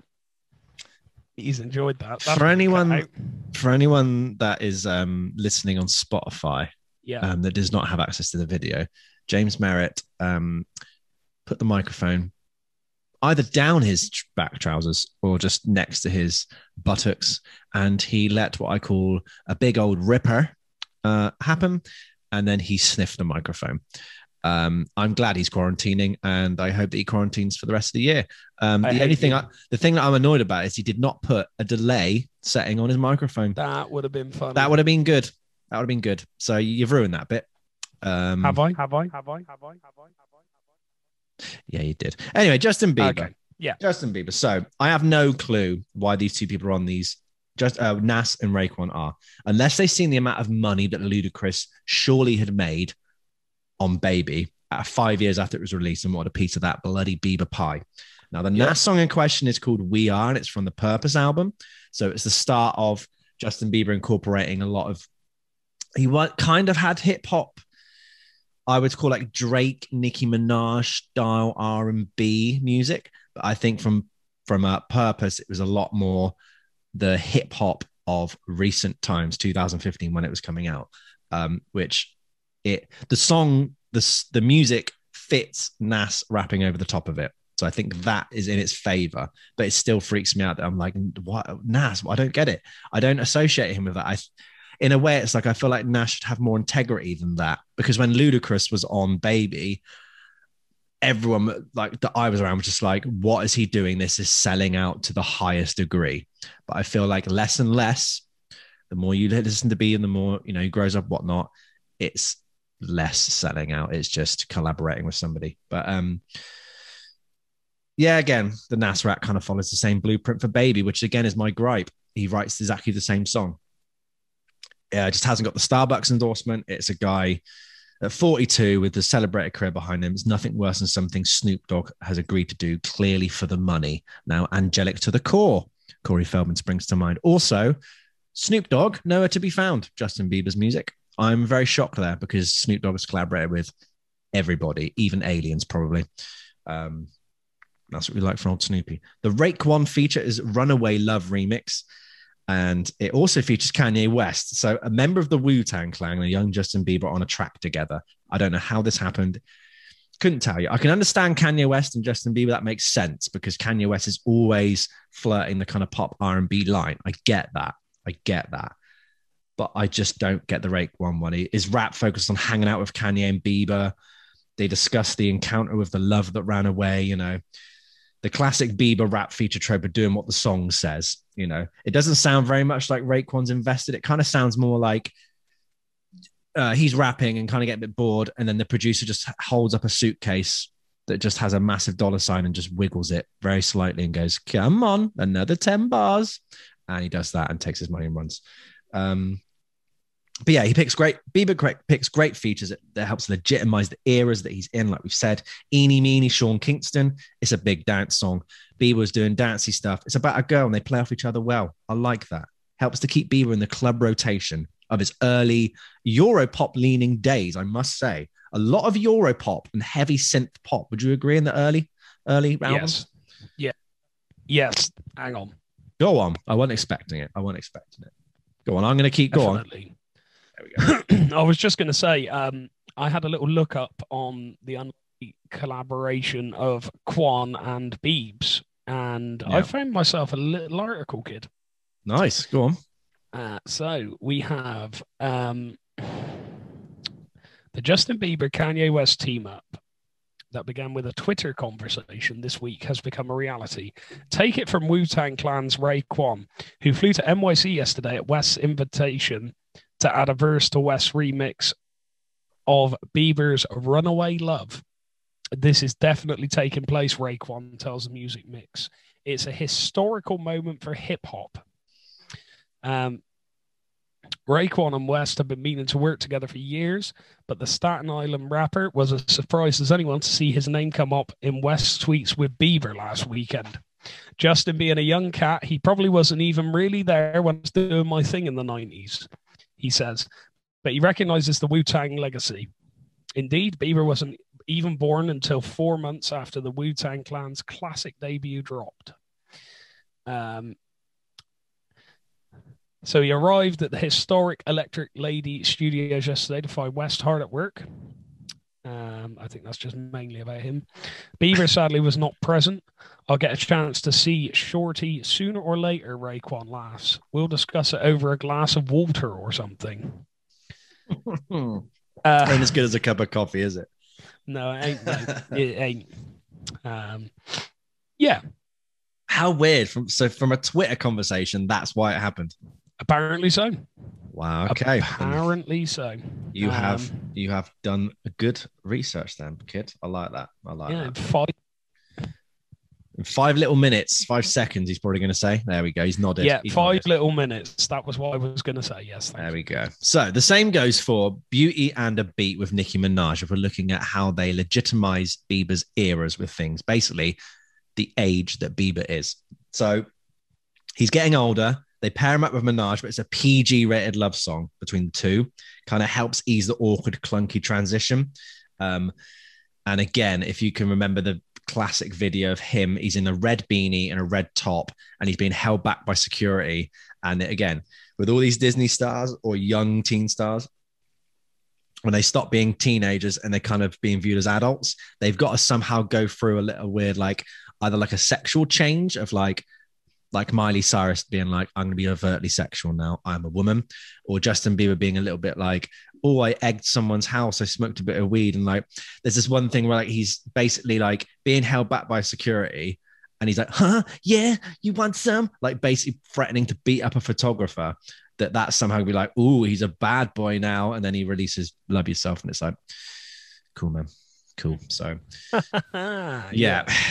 I think the collaborations, just stick to doing that and we'll be with you. So yeah. No Pressure with Big Sean, a more somber song about the pressures of relationships. A more mature lyrical theme. This is off of Purpose, by the way. Big Sean providing the adult side, including the word hoe. The word hoe is being said. That's a naughty word. A slight notch up. The Feeling with Halsey. I really, really like this song. Discussing if the love he is feeling is actually for the person or if he's in love with the feeling of love.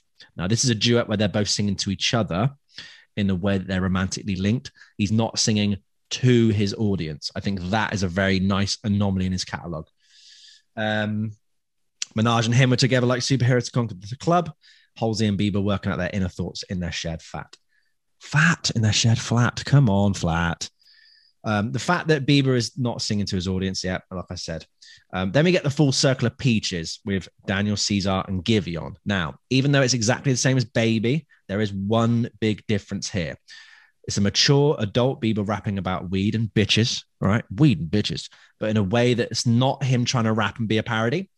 And being with two other males singing about the same thing, it's like he's on the same level as his features.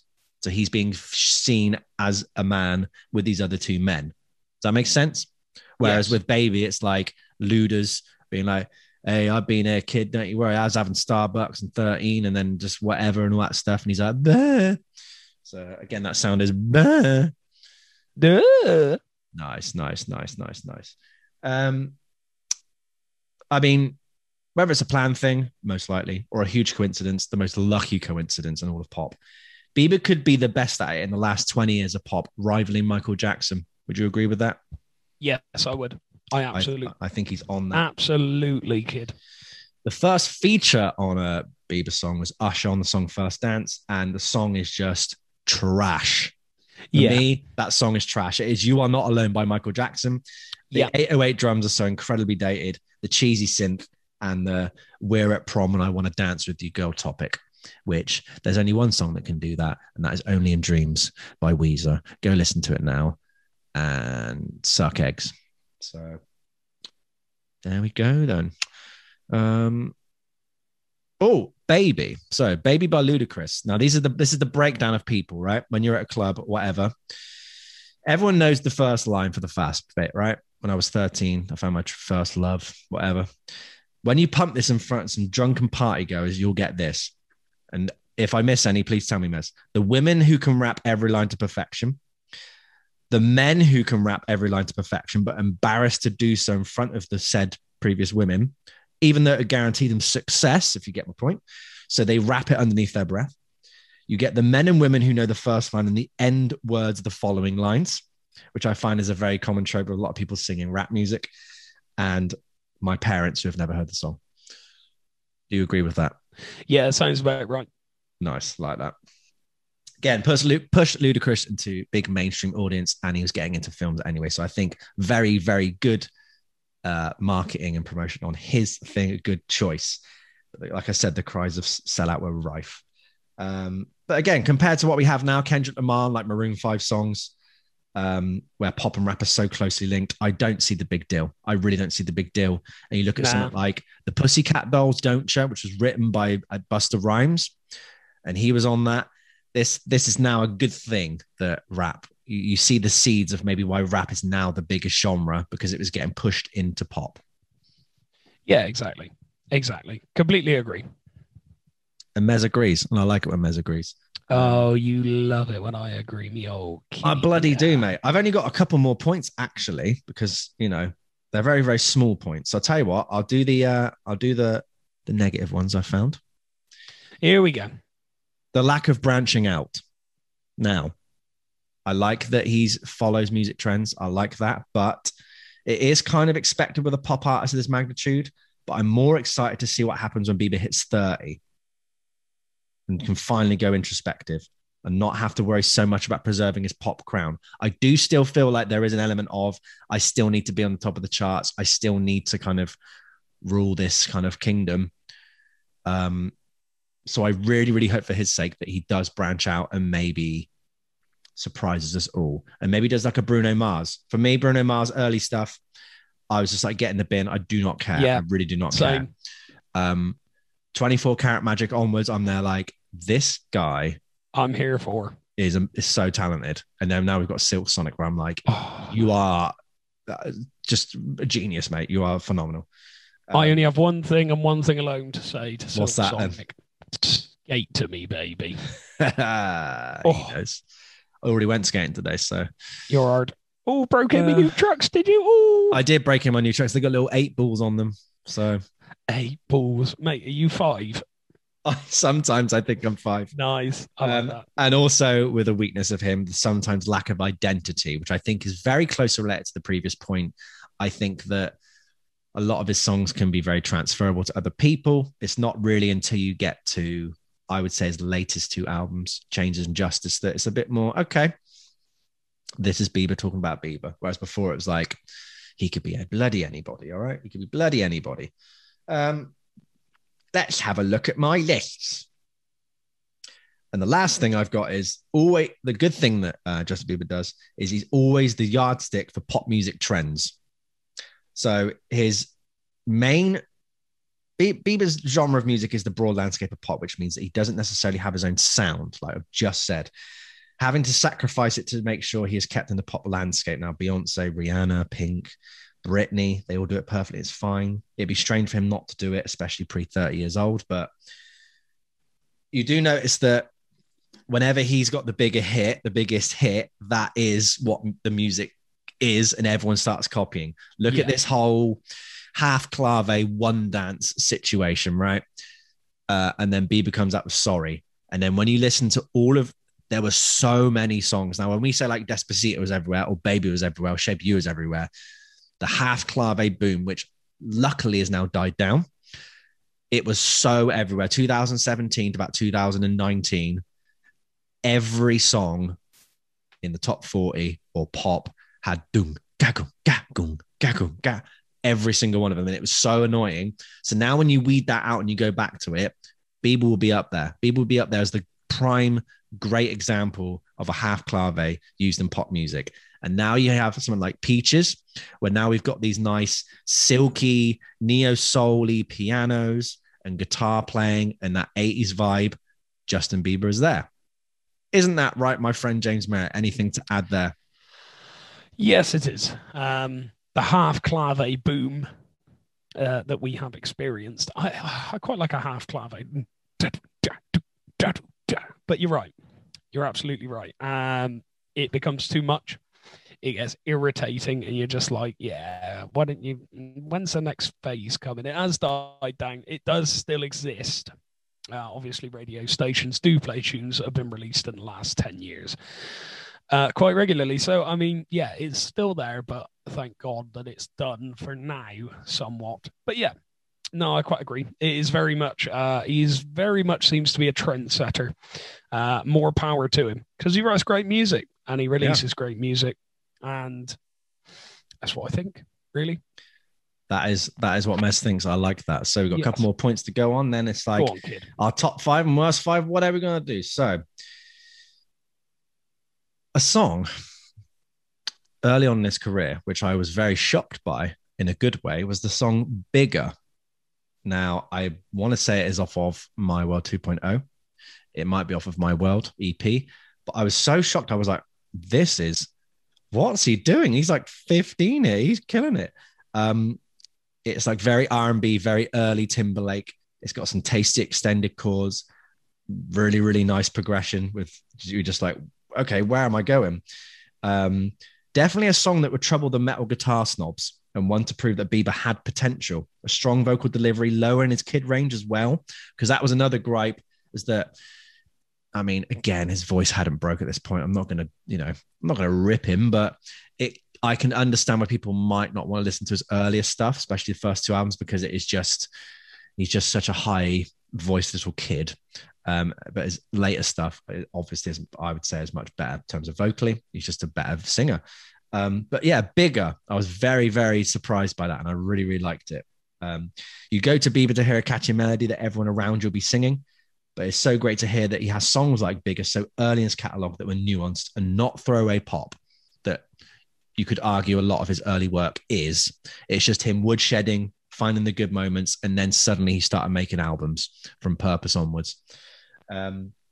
Production, again, he's one of the biggest pop artists of all time and of now. He's going to have great production. I found nothing really too grating or weird or like not great about it. His first two albums have dated since their releases, too glossy and sparkly sounding, but they do still have a strong sound with no instrument too loud. A Quiet Purpose, excellent. Such a pleasurable album to listen to from a production point of view. Very spacious, a lot of good reverbs, a lot of good just everything about it. The drums bop, everything about it. Changes.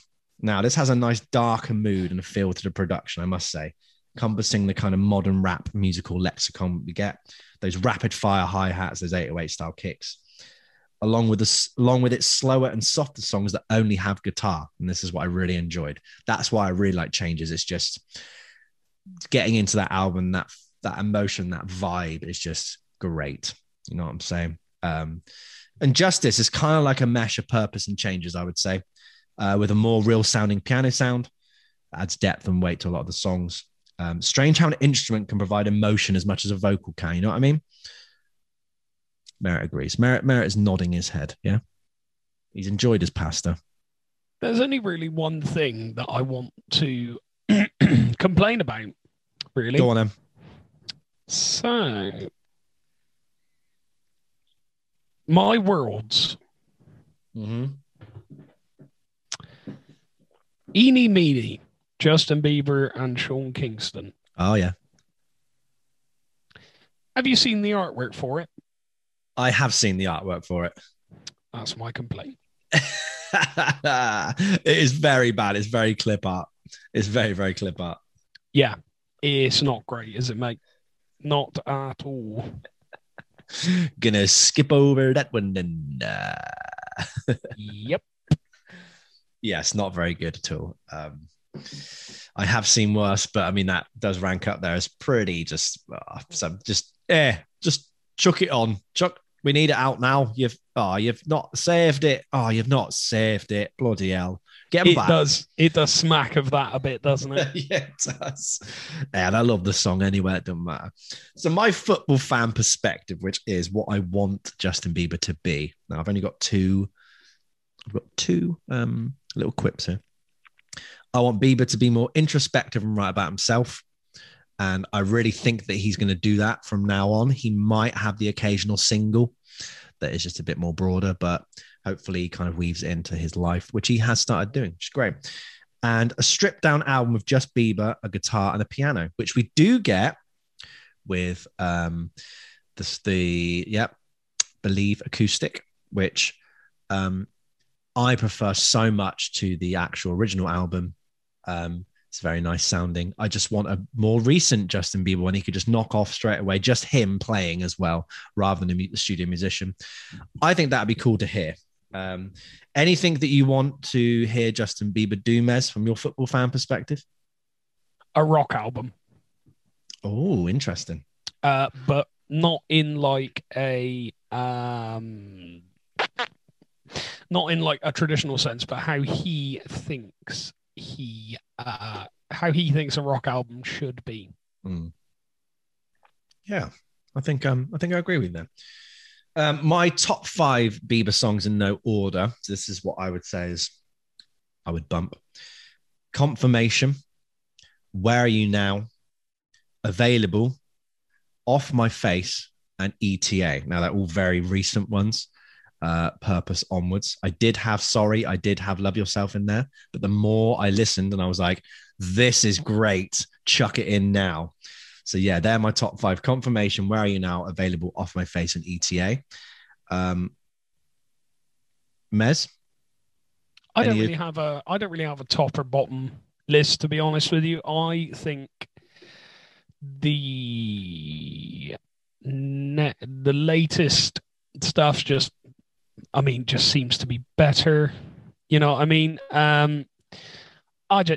That's my thoughts on it. I don't really have a top or bottom 5 list. I mean, I'm not as big a nerd as you. I'm a huge nerd. It's hard to beat. No, I just don't have a list, mate, to be honest with you. That is why we love him, as you see. He just you don't want to put stuff into boxes or categories. You know what I'm saying? He just lives life. Don't need it. Don't need it. You don't need it. My worst 5 Justin Bieber songs now. It's the whole Christmas album. No, thank you. I do not want to hear that Christmas album. All I Want for Christmas super duet. Now, Mez, it's August. I'm not listening to All I Want for Christmas in August. Do you feel me there? Yes, I do agree with you. He does agree with me. Now, it's basically the original Mariah Carey song with Bieber over the top. It's just all kinds of syrupy cash-in mush that should just be reserved for singing show contestants. I do not want to hear this at all. I have to grit my teeth and go through all these songs. And then, surprised as ever, Drummer Boy with Justin Bieber rapping, 2 verses of rapping, and then Busta Rhymes featuring. And I'm like, I don't know what to think of life anymore. I was like, I was surprised by Nas and then Rake One, and now Busta Rhymes is busting in, rhyming, and chopping his all that bustering in it stuff. And I'm like, you know what I mean? Couldn't believe it. The Busta verse is actually pretty good. And I think what's interesting is the beat changes up pretty like completely. You're taken away from the tragedy it's surrounded by. This song is just awful, like especially early Bieber rapping, and he's trying to sound very mature. I just don't want to hear it. I don't want to hear it. He's telling us that he can get bad and that in fact he is the drummer boy. Justin, you're not the drummer boy. You're just a very naughty boy. Okay. I hope you hear this. Yeah, you're a naughty boy and you need to come down to mine for a nice latte on your way to see Mez for a coffee. So, Bieber, Justin Bieber, all of his albums, we listened to him. You know what? I had a good time. We realized as well that we actually talk a lot about pop and recent stuff in our personal lives, but when we sit down for the podcast, like Mez says, it always seems to be from the 50s, the 60s, the 70s. It's never recent stuff. And we're going to go, we were going to go with something else. It was like a 90s rock band, but I was like, nah, let's go for something a bit more current. So Bieber, I think, honestly, if you dip into his stuff, I would start with Purpose onwards. You'll be very, very pleasantly surprised. I think you'll be like, and again, this is a good barometer for everything. I think you'll find at least one song that you would like. And I think that goes for everybody. Maybe not the hardcore metal purists, but I think everyone will like at least one Bieber song. Give it a chance, as we said earlier. All we are saying is give Biebs a chance. Nice little rendition there to send us off. Send you out, me old Dodger. The old Dodger. Right, that's the end of that episode. That took a long while in the making to turn up, but we thank all of our patrons. We thank all our viewers to tuning in, who are waiting, who have been messaging us going, where's the podcast? It was there. We just did not have a day to record it. We did not have a few hours to record it. Sounds silly. It sounds silly, but it doesn't sound true. But it took a while. So we are going to be quite busy for next week. We are going to sit down maybe the next couple of days and figure out what to do. We're going to do some Patreon content for all our lovely patrons. Next episode, I'm going to look at my list so everyone knows what we're going to be talking about, so you can get in nice and early. So let's have a look then. It is going to be artists with one album. What the hell do you do when the artist you're listening to has one album and one album only, and you want more, but you can't have more because it's just one album? Do you wait to the 25th anniversary so you get all the demos? Do you wait to the 50th anniversary so suddenly all these new songs pop up? Who knows? But we're discussing that. We'll probably talk about Lauryn Hill at some point because she only has one album, and that's very interesting. But yeah, we'll see you when we talk about that. James has got a glorious beard. That is his quarantine beard. And I say we'll see you next time, everybody. Yes, James, what do you say? I say goodbye from him. Nah.